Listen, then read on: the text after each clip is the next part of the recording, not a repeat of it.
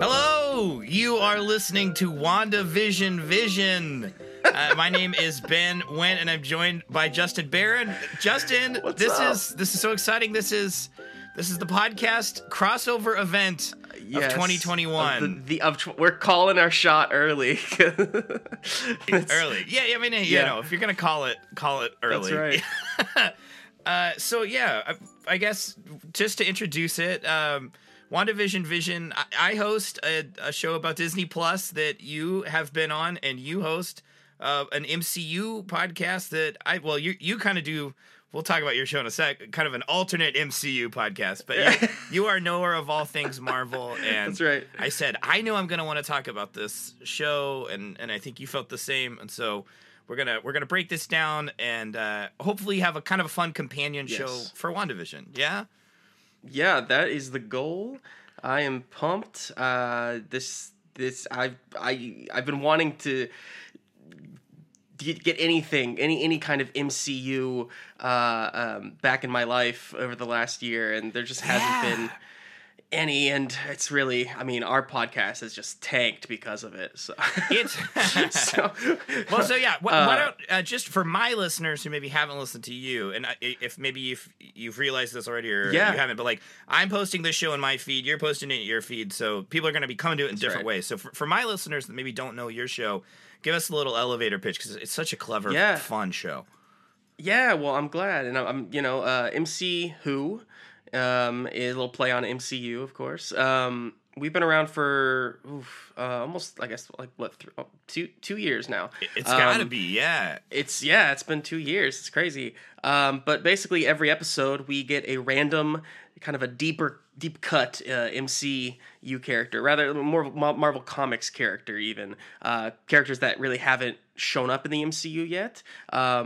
Or maybe they have, but we basically take them and with a guest, we have an hour to create their feature film, their MCU movie, and we place it inside the MCU, which is usually a hard feat. But we come up with something at the end of an hour, and it's honestly, I'm tooting my own horn here, Ben, but I am pretty happy with like 95% of the episodes that we've put out. It's so good. It's such a clever format. They're great stories. It's a fun show to listen to, but also it's like, man, some comic book writer or movie writer needs to subscribe to your show and just steal your ideas and make money. You know, I mean, like, yeah.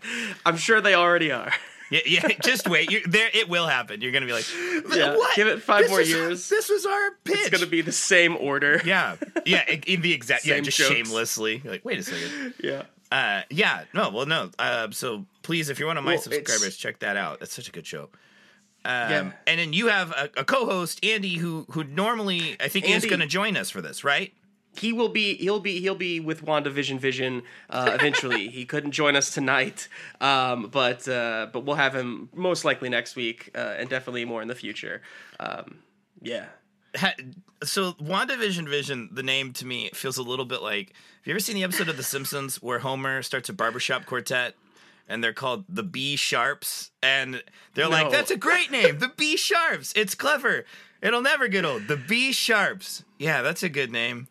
To be sharps. And each time they say it, they're like a little less pleased with themselves. I think definitely what's going to happen. That type of name. We've already hit the wall. We're going to try to do approximately half an hour or a little less. Get it in and out. Just kind of give you our thoughts. Episode by episode breakdown of season 1, or it might be the only season. They've been kind of cagey about it, right? Of WandaVision. Yeah. And I get why. Now I understand why they've been cagey about it, because it's a pretty cool, weird show. So just to give you a rundown of the format we're going to try to do on each episode, we are going to assemble an infinity gauntlet of commentary. We're going to have the Soul Stone for best moments and quotes, the Space Stone for best props, set pieces, etc., the Time Stone for best use of the time period or era that the episode's set in, the Reality Stone for any mistakes or bloopers that pulled us out of the show, the Power Stone for who won the episode, and the Mind Stone, which is going to be predictions for the upcoming episode. And then finally, we'll try to sneak in some of the Watchers trivia and Easter eggs, when applicable. So Yeah, I think I'm really excited about this.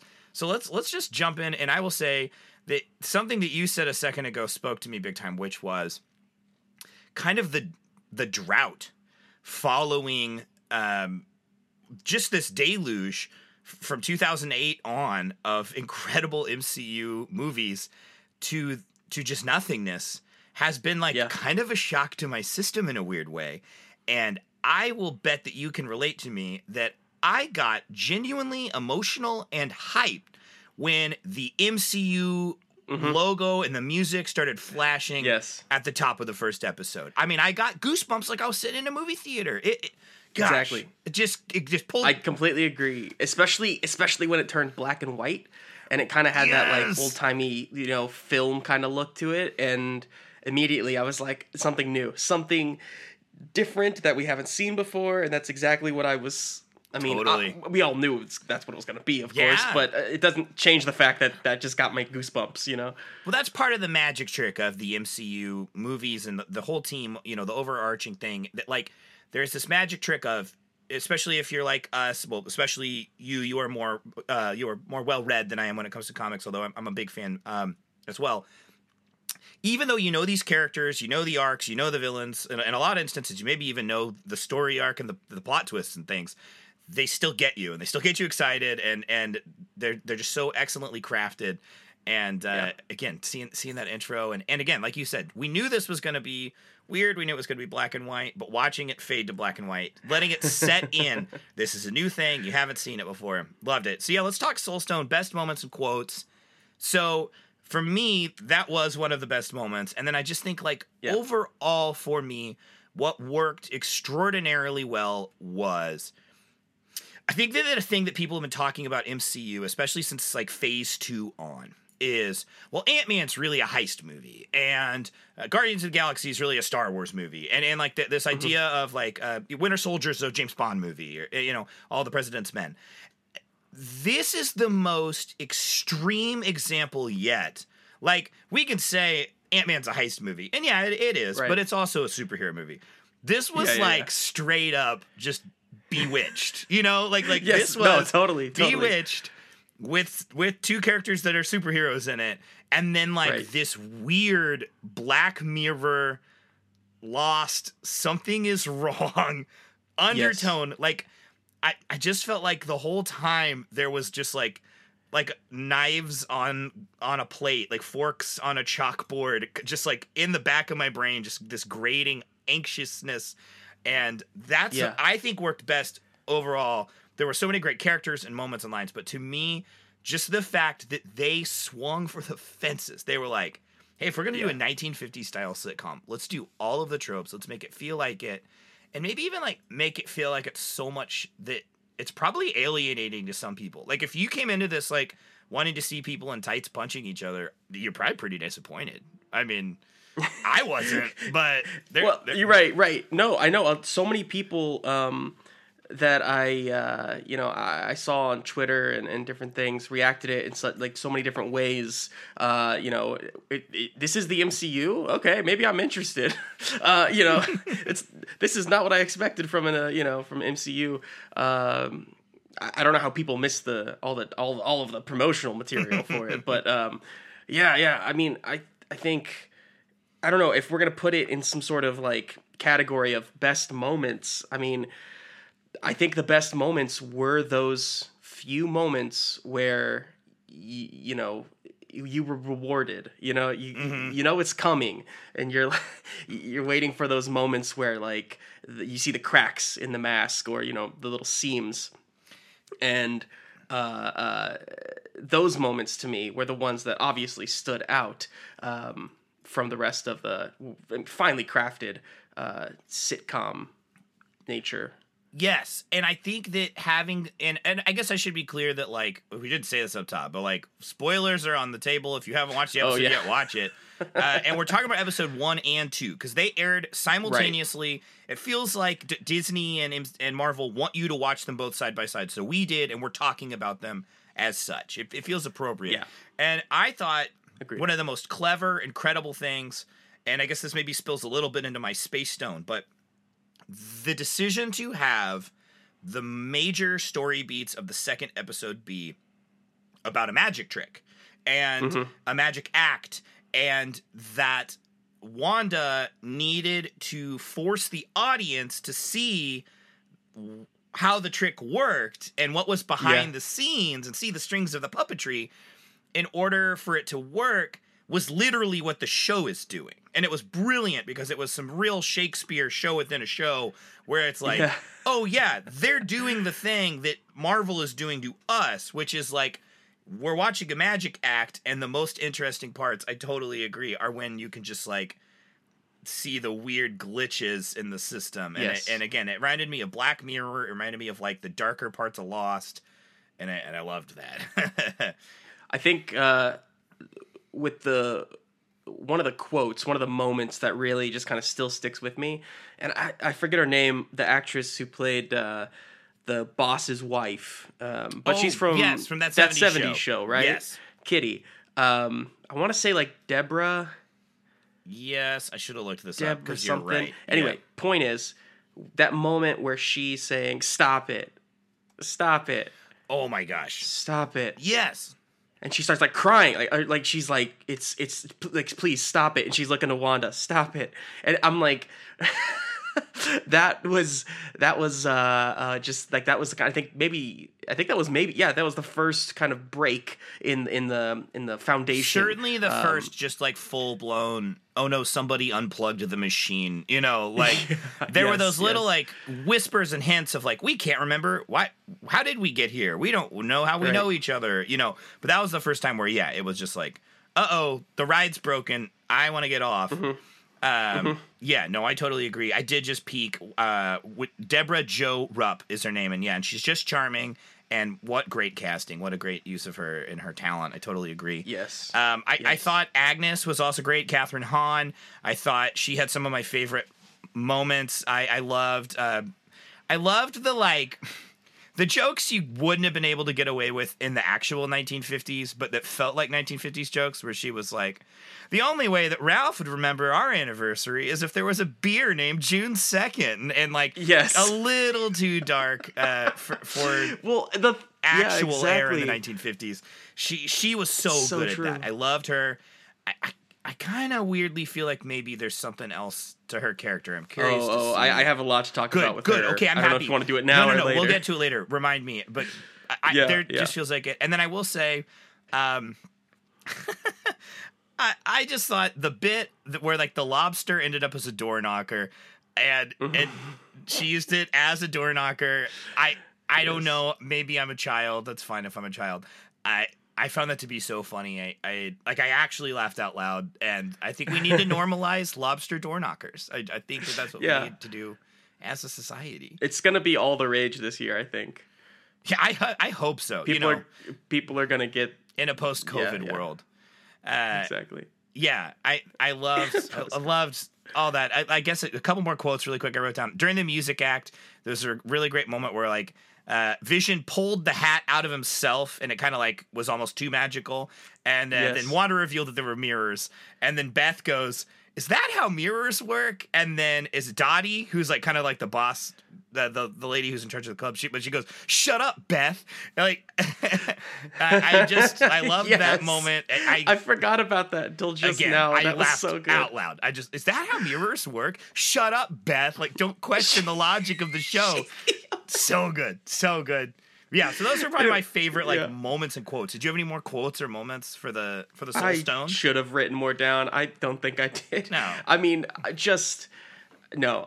summed up. I'm gonna talk way too much later, so I'm gonna go ahead and just okay. I'm gonna, what do I call hold my time. Yeah, I'll hold my time. Yeah, I'll hold my time for later. Okay. Yeah. So then the space stone for best use of props and set pieces. I mean, I just thought in general the set was incredible. Wanda's costumes were beautiful and wonderful and look great. I thought visually the whole, she thinks it's an anniversary, so she's going to seduce him. It's a dinner party at the boss.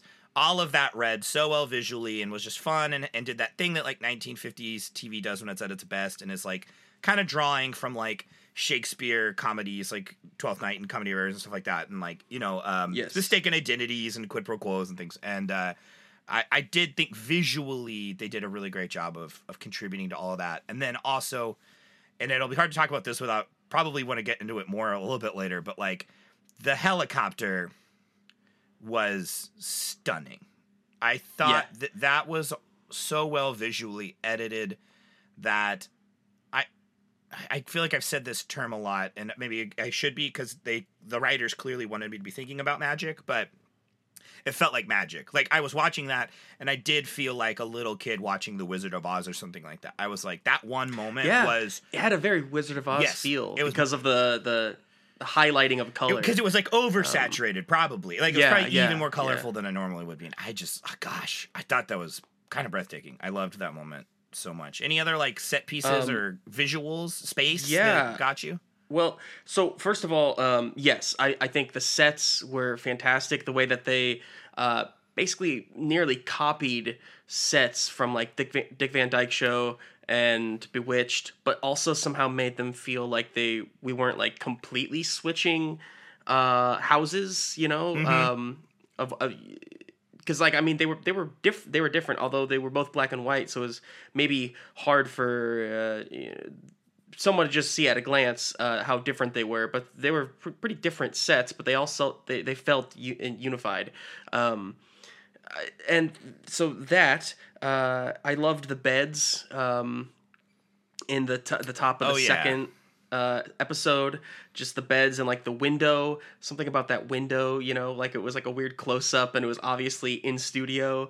Yes, no daylight. The use of sound there too. I do feel like it did sound like I listened to the show on headphones, and I happened to be watching it at night, and my wife had already been asleep, so I watched it with headphones on, and I noticed in the mix it sounded like it was shot in front of a live studio audience on a sound stage rather than a more modern sensibility, which is like a full immersion mix where they try to get rid of any remnants of that, you know. And I agree. I loved that tree by the window. And that feeling of something lurking just on the other side of the glass, you know. I love that. And then finally, just the magic aspects from like the Bewitched episode, the second episode, like, or even actually the first episode when they did like the floating plates. Sure. It was kind of like my wife and her flying saucers, my husband and his unbreakable head. Yeah, so good. Yes, which has so much extra meaning in it. If you think about the fact of what happens in Endgame, of course. Yeah.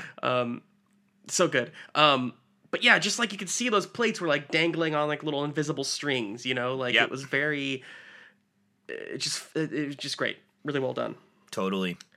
Okay, well, let's move on to time. So this is a really interesting one for this show, and I think this will probably, maybe our predictions will be wrong, prove to be a really interesting category for this. So using the 1950s here, I thought was exceptional, and I know I kind of touched on it as one of my favorite parts of the show, but I thought that using the 1950s and this sort of Red Scare, you know, we don't dine with Bolsheviks, and like that vibe and this feeling of, again, like even like with the social club of like, if you're not perfect, if you aren't like, well, and I thought there was it was very interesting to have the only character who kind of related to Wanda's feeling out of place was like the only woman of color, I think, in both episodes. And so like that was very interesting. Maybe. Yeah. And it made me wonder if she's actually in it. It made me wonder if she's a glitch in the simulation. You know, I mean, like there were some really interesting things there, but I thought the use of the 1950s and this very close-minded,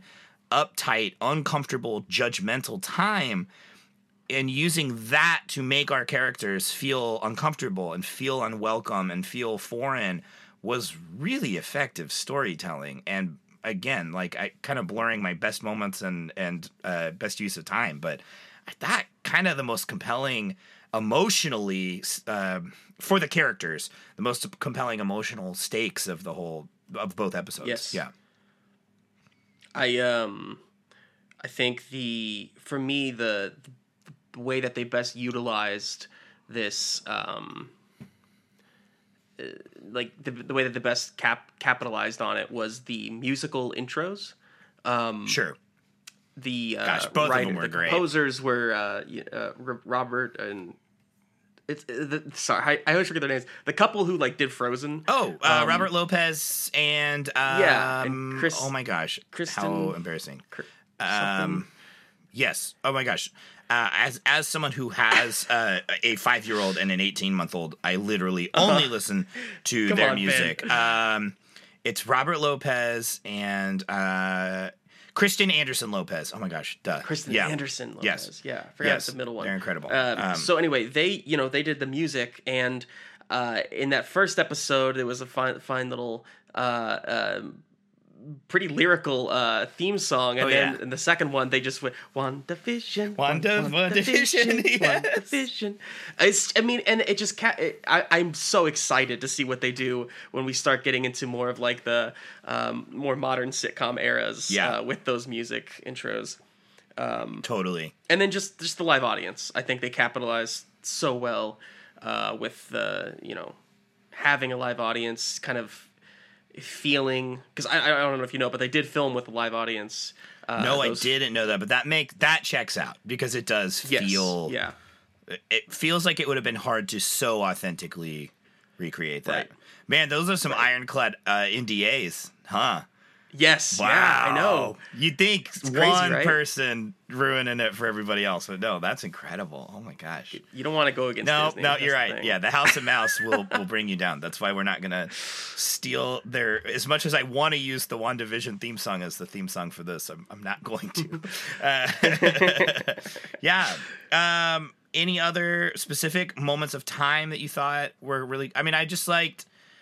I liked the idea of a vision of the husband's job being this really like, it's such a mindless job that he has to ask like, what are we doing here? And the way that also tied into their sense of not knowing who they were. Because I do feel like when you watch, especially sitcoms from that era, there is like the trope of like, well, I'm off to work, and it's like work is literally like I'm at a desk and these are papers, What do we build anything? Do we sell anything? I thought that was a really good use of that too. And I guess I will say real quick, kind of to talk more about the having people of color in there. Yeah, because it's so easy for so many so many people to say, well, white people and black people wouldn't have been congregating, obviously, so we're not going to put any black people in here.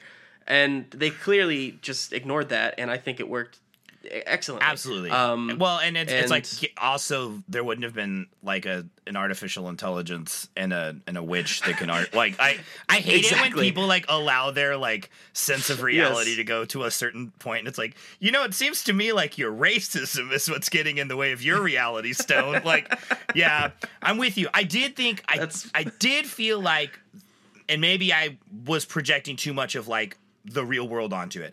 The fact that there was that I could keep track of one woman of color, and that she was the other person who felt out of place at the social club. That felt intentional, but maybe not. I get that. But I did feel like the rest of the racial diversity was really like, I loved the way that it was just like, these are the people, and my guess is these are the players who are going to be in the show, and as sitcoms got at least a little bit more inclusive over the years, then probably the show will have unique, I trust that is one thing that, like, there's a lot of things to be really hard on Disney about, but I think in the last handful of years they've tried very hard to like be on the right side of history on those sorts of things, and Marvel always has been as a comic book company, and and Marvel Studios, but not to say that there haven't ever been any bad moments, but I think when you look at what they tried to do throughout time, they have always tried to be ahead of the curve when it comes to being on the right side of history.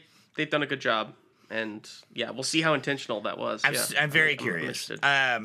Okay, so reality. Were there any moments, I guess this kind of speaks to that too, that pulled you out of the show? Were there any bloopers or glitches or anything? I mean, like, I don't think like from like an actual crafting of the show, I think it felt really ironclad. Honestly, I agree. I think the only thing, I think that the two things are the one we just talked about, which is noticing just it's something that I notice in everything that I watch now, is just how diverse the cast is. It's a second nature. It's in the back of my mind constantly as an actor, and so whether it's good or bad, it's something I notice and I clock, and then I go back into the story. Yes. And then the other thing for me was, it's not a bad way. It's not a mistake, I wouldn't say. It's the opposite of a mistake. It's a great steak. It's a great steak. And it is that I think I was just kind of trying to figure out in that first episode, okay, when's the shoe gonna drop? They held off. I mean, like they did. And before, up until the boss chokes, and will you stop that? You stop that?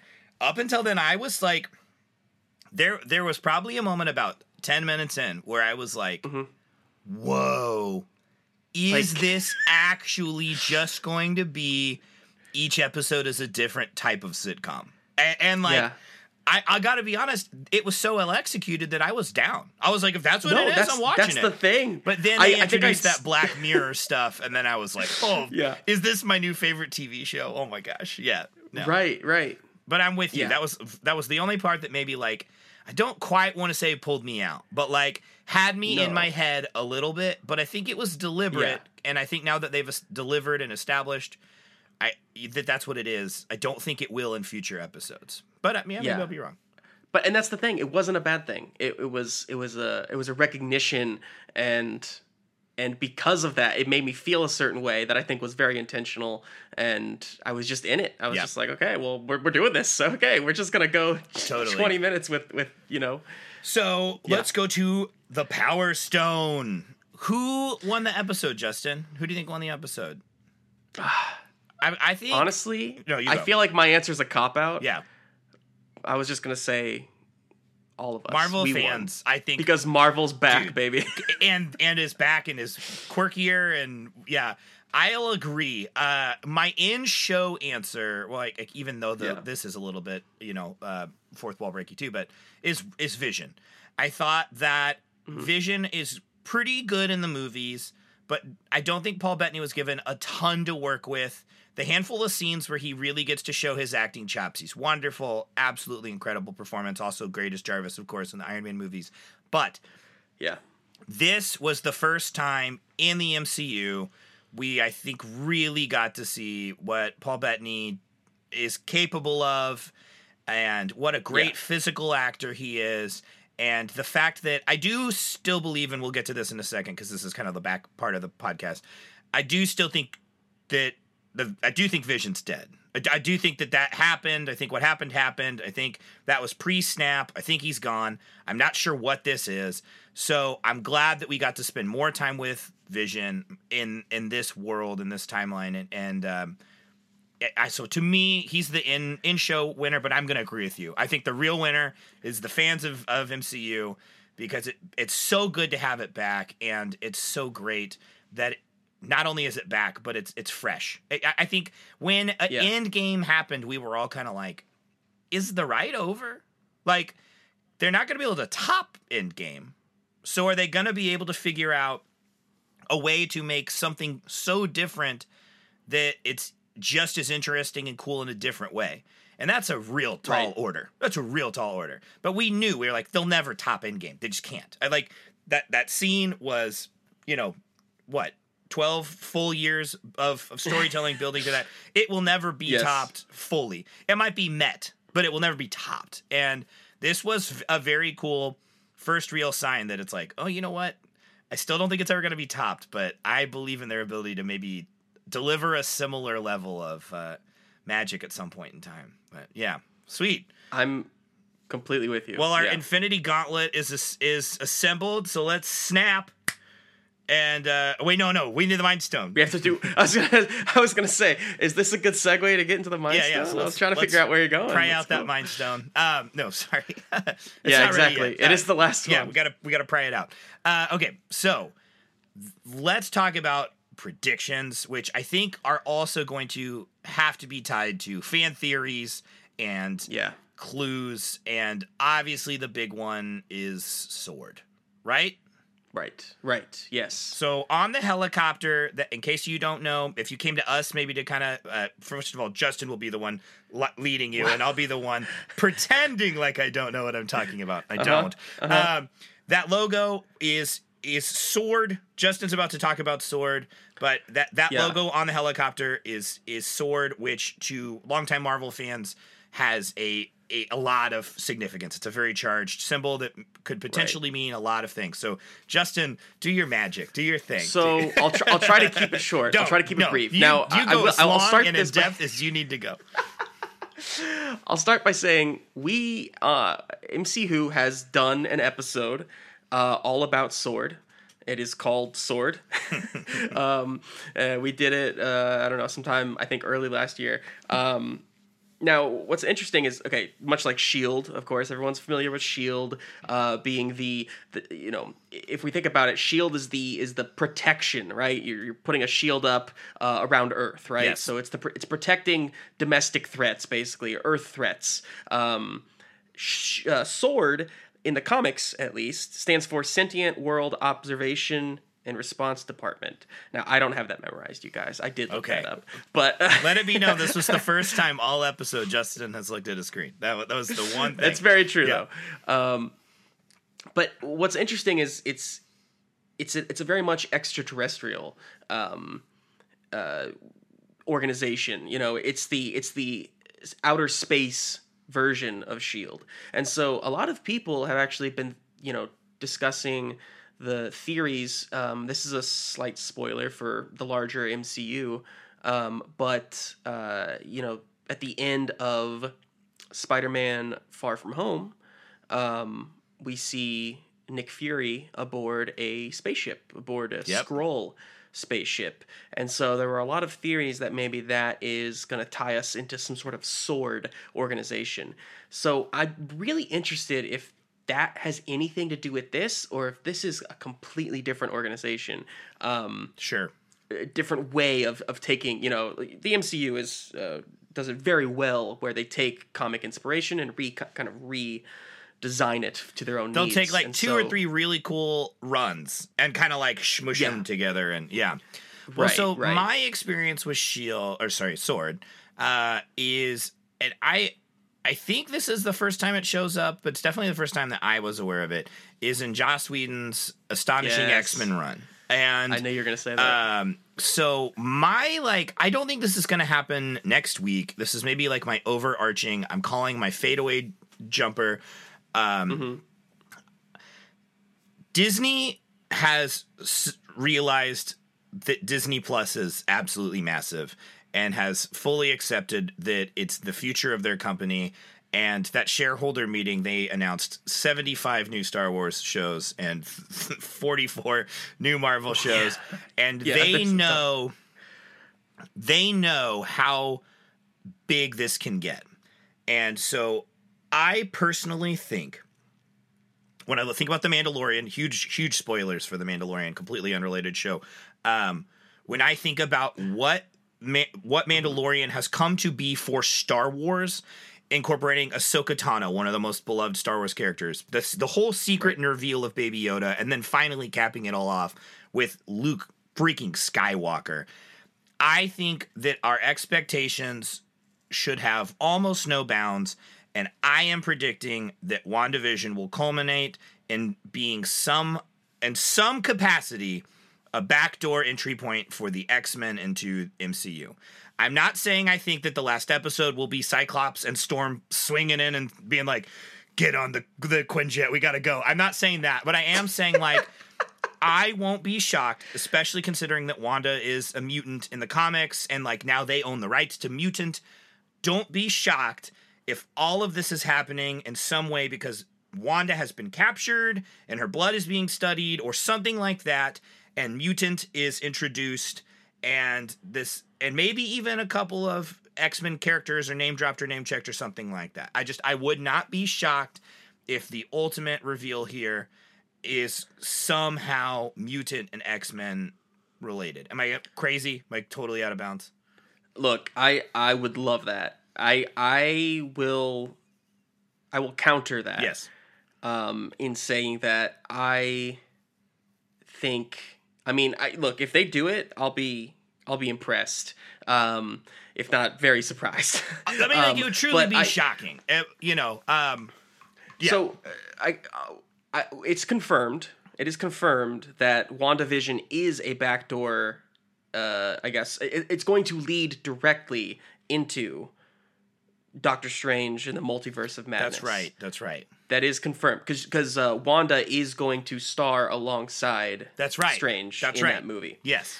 So, I'm not saying that they can't rope the X-Men in somehow. Obviously, it's the multiverse. They could. Sure. But I think they're gonna probably, because it's only a 9-episode show. I see. I know what you're saying. It's more. I'm not saying insinuation. Iceman and Colossus aren't gonna like bust in the front door. I just mean like kind of the same way that like Thrawn's name was checked in Star Wars. Yeah. It'll be like, well, you're a mutant. It could be, or something like. It could that. be, but maybe not. Maybe I wouldn't be opposed. I mean, I think it's very. I mean, so what we know about SWORD, right? So far, all we know about them is that they seem to be observing. They seem to be watching. We get that sense from them taking notes at the end of the thing. We get the drone, keeping an eye on them.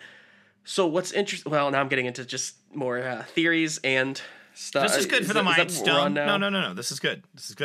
So, an Easter egg, I'll say. One of many that I want to talk about, if we have time, is the end of the second episode, where we left off, basically. With the beekeeper and... The beekeeper, right? Yeah. The beekeeper, which, if you're a Marvel Comics reader, you see that, and the first thing you think of is AIM, which, I don't know if you're familiar with AIM, Advanced Idea Mechanics. They are kind of a Hydra-esque organization throughout the comics. They're kind of the scientific division. So I know of Hydra. AIM, but I don't know how in which they are B related. Yeah, well, I mean, they aren't. But like it's hazmat suit. Okay, it's just their hazmat got it. suits. Okay, sure. So I mean, maybe we're reading too much into it, but of course, that's what you think. That's what the first thing you think of, and it would be interesting if AIM somehow was, because this would definitely be an AIM. Experiment type thing, a Truman Show type experiment. Which, so well, hang on, just cut me off, Ben. Just cut me off because I like I'm this spiraling. idea that AIM is maybe this is a good way to kind of like test a new type of villain for the bigger thing. Right. I like that idea, and I do like also. I think like. Now, obviously, there were some Hydra illusions, but, like, you can't just keep doing Hydra, right? Like, you need to spice it up a little bit, right? And I do think that AIM would be a good way to do that, right? Technically, it's not Hydra. Right. Technically, it's a different thing. I was just going to say, especially because those... So, we haven't yet mentioned yet, but the 2 commercials that we get halfway through each episode. Yeah. Right? They're clearly indicators of the larger, world. Yes. We have a little bit of Stark. We have a little bit of Strucker. And I want to mention Strucker because Strucker is the one who, in Age of Ultron, we see at the beginning of the movie, he is the one who is experimenting, if you will, on Wanda and Pietro. And... in the comics, Strucker this is the one goes back to who... my mutant theory. I'm just saying. But continue. Strucker's the one who starts AIM in the comics. Okay, I don't think I knew that. Okay, right on. So there you go. I'm just saying. There's maybe there was more. Maybe that something was missed during the Ultron time. No, I like that. So do you have any specific predictions for the 1960s? Or no, I mean like. Or other, but like... No. That's good. I wanted to get back to that. Yes. So yes, I would say my specific prediction is we're going to get, I think, Geraldine. Yes. The character Geraldine. I think she is going to crack. I think we're going to... yeah, because I mean, again, she's also got this feeling that maybe she is somehow not... So do you know, Ben? Do you know the actress? Are you aware of any of this? No. I don't want to spoil it for you if you're not, so I won't say anything. Oh, maybe I don't want to know. All I'm going to say is that she is a bigger part of something, and that's all I'll say. So, I don't think I know who she is. I think... Should I know who... Is this like a big dum-dum thing that I don't know who she is? No. Okay. No. Okay. Little dum-dum. No. Okay. My big prediction for 1960s is I think the show is so smart that we will shift to a different type of outsider feelings and kind of use of making our characters feel uncomfortable in the time that they're living in. And I don't know, but my guess would be that will somehow have to do with the 1960s, were, as Mad Men really well documented, like about counterculture and what a counterculture is and what counterculture means. And so I wouldn't be totally shocked if in the 1960s episode we get some sense of, you know, hippies versus suits, you know, like, you know, liberation and freedom versus closed-mindedness and you know, wrong-headedness. Some form of that, I think, will rear its head. That's my prediction. Yeah, I am. That's really good. I do like that. Yours is way better than mine.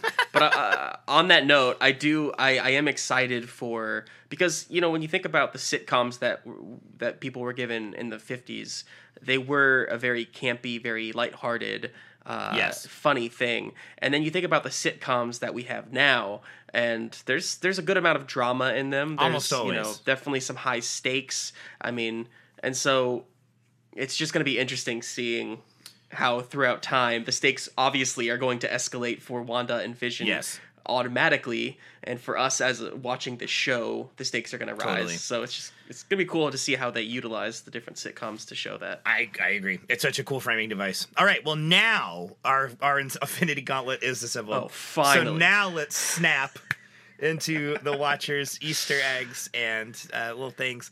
So I guess actually, now that I think about it, maybe this should have been under Reality Stone. This was my like music nerd. Help Me Rhonda by the Beach Boys was released in 1965, and those episodes are supposed to be in the 50s, actually. But I did love that it switched to, it kind of sounded like it switched to Help Me Wanda, and I thought it was a great music cue, even if it was anachronistic technically. So let's talk about the commercial parodies, because I think there are a lot of Easter eggs in there. The most obvious being, maybe you can't even call it an Easter egg because it's so obvious that it was Stark Industries, but I dug around on the internet and found that the time on the Strucker watch, did you find this as well? Is set to set to 242. And Avengers comic 242 is a very Wanda and Vision heavy issue, and so that's got to be intentional. That was incredible. Oh, if you go into any Disney anything and look at any number that they bring up in there, every single one of them is intentional. Especially with comics, it's easy to throw in the comic numbers as apartment numbers, right? Or you know, whatever. And I don't know that this is an Easter egg, but I did want to add that I thought that the open-faced grilled cheese sandwich in the bread toaster at the toaster oven was so disgusting, and was just a great detail, and I loved that very much. But yeah, those two commercial breaks were just stuffed with Easter eggs. Were there more that I missed, or did you have others from other parts of the episode? I have way too many. Oh, no, there's no such thing. Stuff them in there. Okay, first of all, the calendar, their anniversary or Mr. Hart with the heart date, it's 23. Now there may be a comic indication with that one too, but the first thing I thought, because you with your with your Disney Plus show, I'm sure you're probably aware, but the D23, the D23, right? They throw 23 into everything. So that was the first thing I saw. This is maybe less of an Easter egg, but just more of something I should have mentioned earlier, probably. The ticking, right? There was the ticking of the toaster. Oh my gosh, you're right. Ding, and then there was the ticking on the watch, ticking down. There's like this constant ticking that's going on in these commercials, and it makes me wonder how much of that has to do with something that I found on the internet, immediately afterward, and I was like, "Oh crap, that's really cool." Something I did not think of at all was the fact that Wanda and Pietro, where they're from Sokovia, yes, yeah, Sokovia, and they had a missile or whatever it was, a bomb, a Stark. Stark Industries, bomb, right? And it was sitting there in their living room or whatever. but it never went off, right? They were just sitting there waiting for it to go off, as they described. But then, the city came crashing down in other ways or something like that. So, but what's... Yeah, it's and you're just interesting waiting to me for it because- to go off. Yeah. Oh, yeah.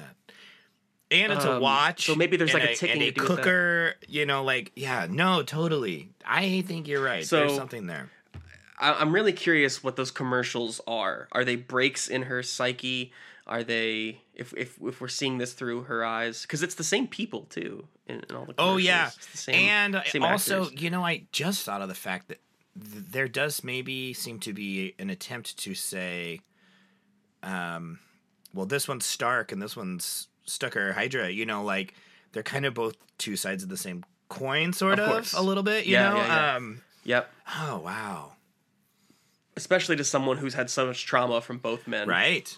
No, there's a lot there. Wow. I had just thought of like the fun Easter eggs. I hadn't even thought about that you're right, that like there are some like kind of, let's peel back the onion a little bit, Easter eggs and wow. I do feel like, I bet when we're done, like when the season ends, I bet we'll go back and watch these first two commercials and be like, oh man, they like. Yeah. Wow. There's a lot there. Yeah.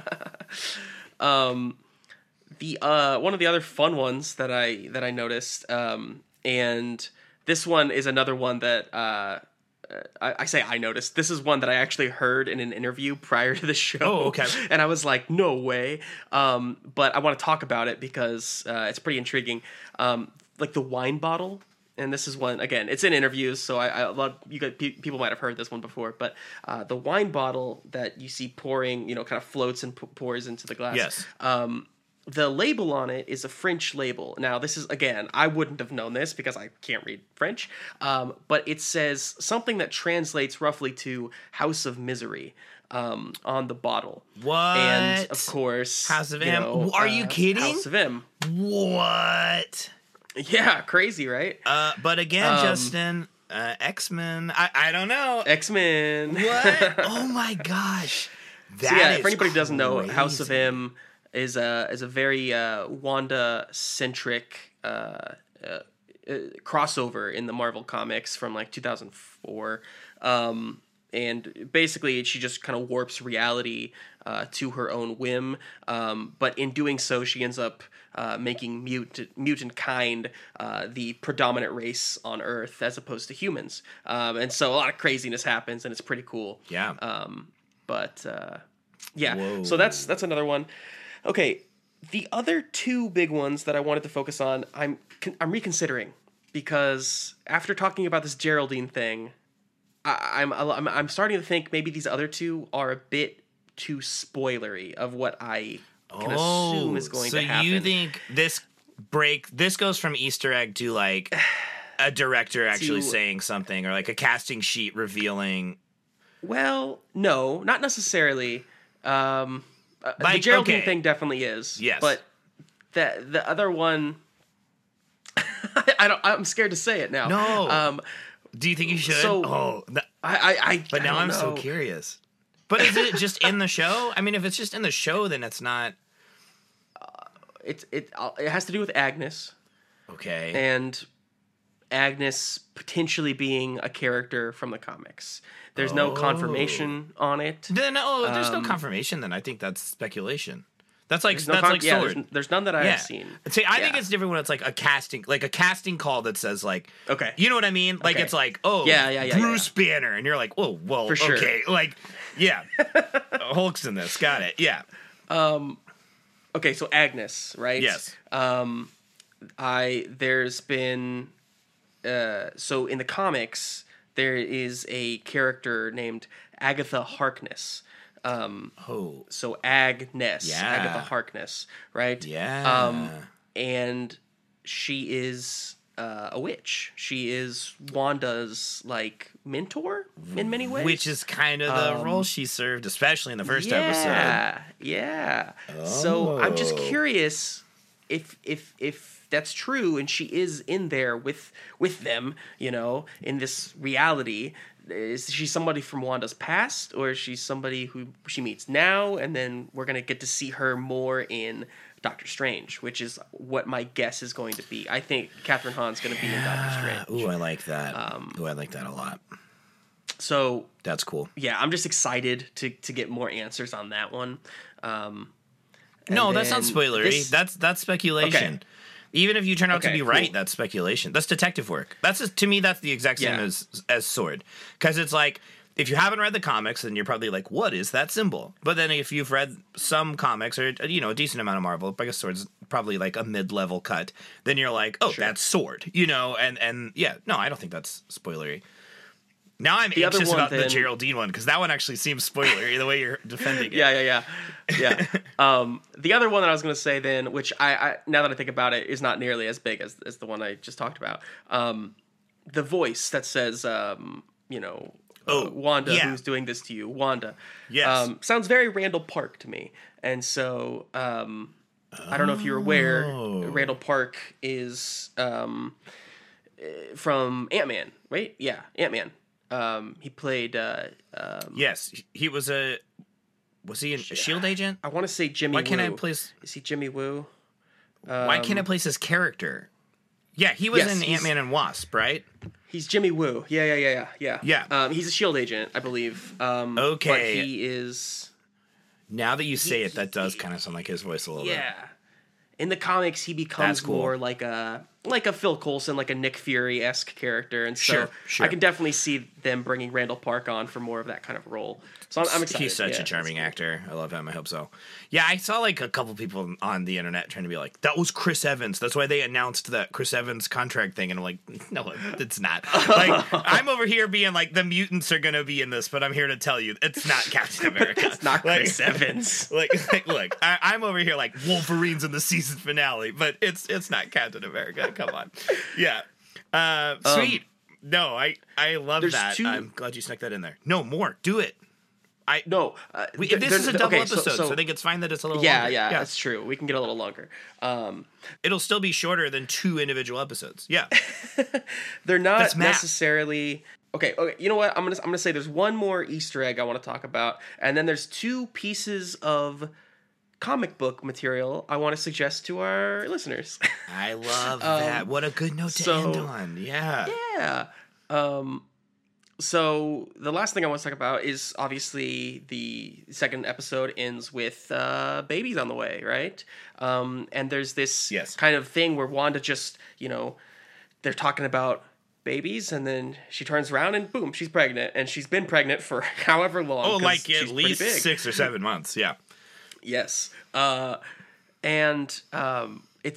funny. It's kind of a humorous little joke where it's just like, okay, well, yeah. But the thing is, in the comics, Wanda, I hate the way that I say in the comics. It's such a let the listener I hope I don't come off as condescending. You push your glasses up and you kind of take like a breath in as you do it. Yeah. Well, in the comics. In the comics. Which are superior in every way. Wanda does have, children with Vision. Now, he's, of course, an android, and they don't exactly procreate. She rather just thinks them into being.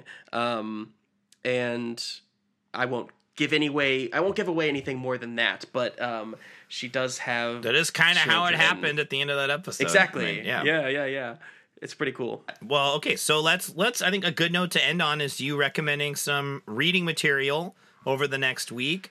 Sure. Andy's going to join us next time, but I'm just so excited to go on this journey with you, and hopefully we'll get some listeners to ride along with us, and Andy hopping in last...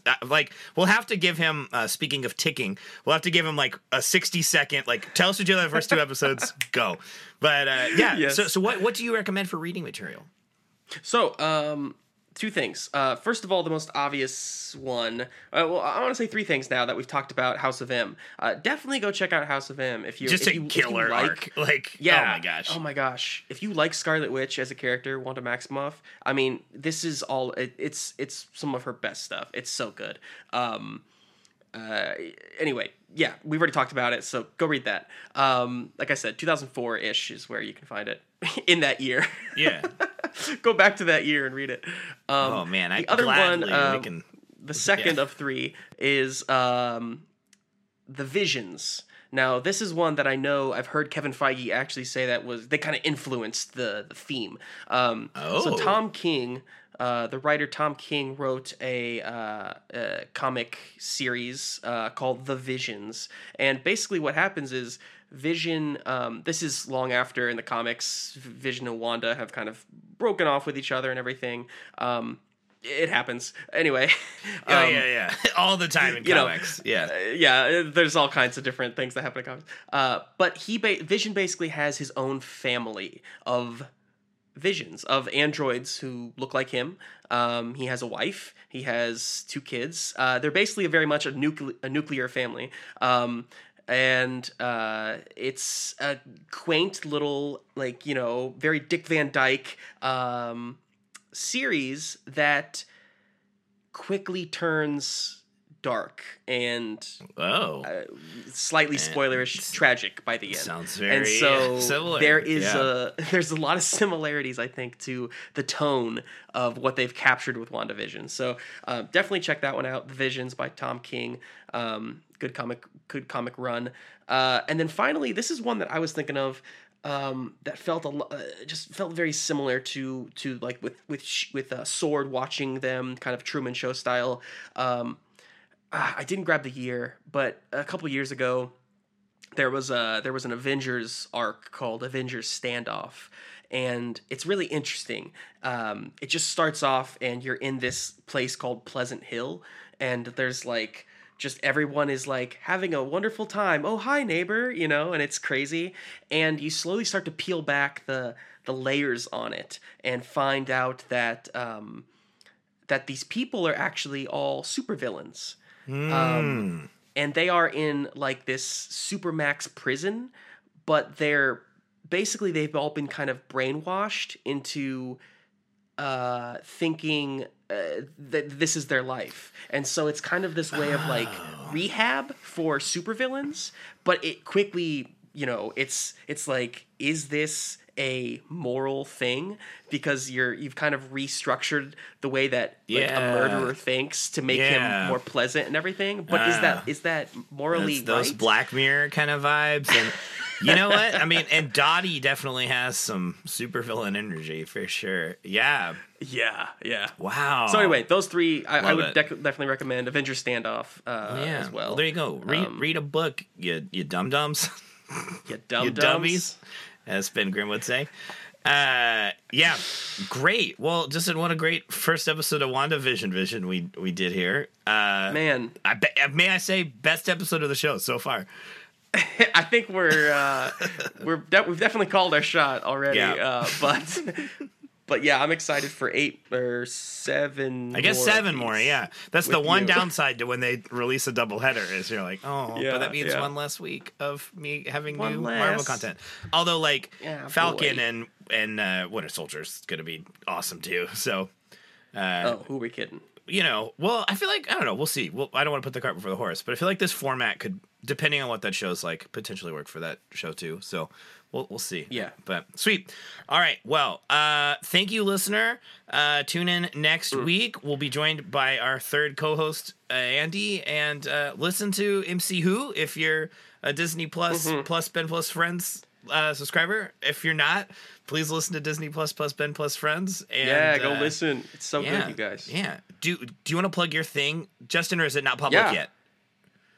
The thing we were talking about at the top. Thing. Hang on. Which thing? I've got so many things, the Ben. Acting thing.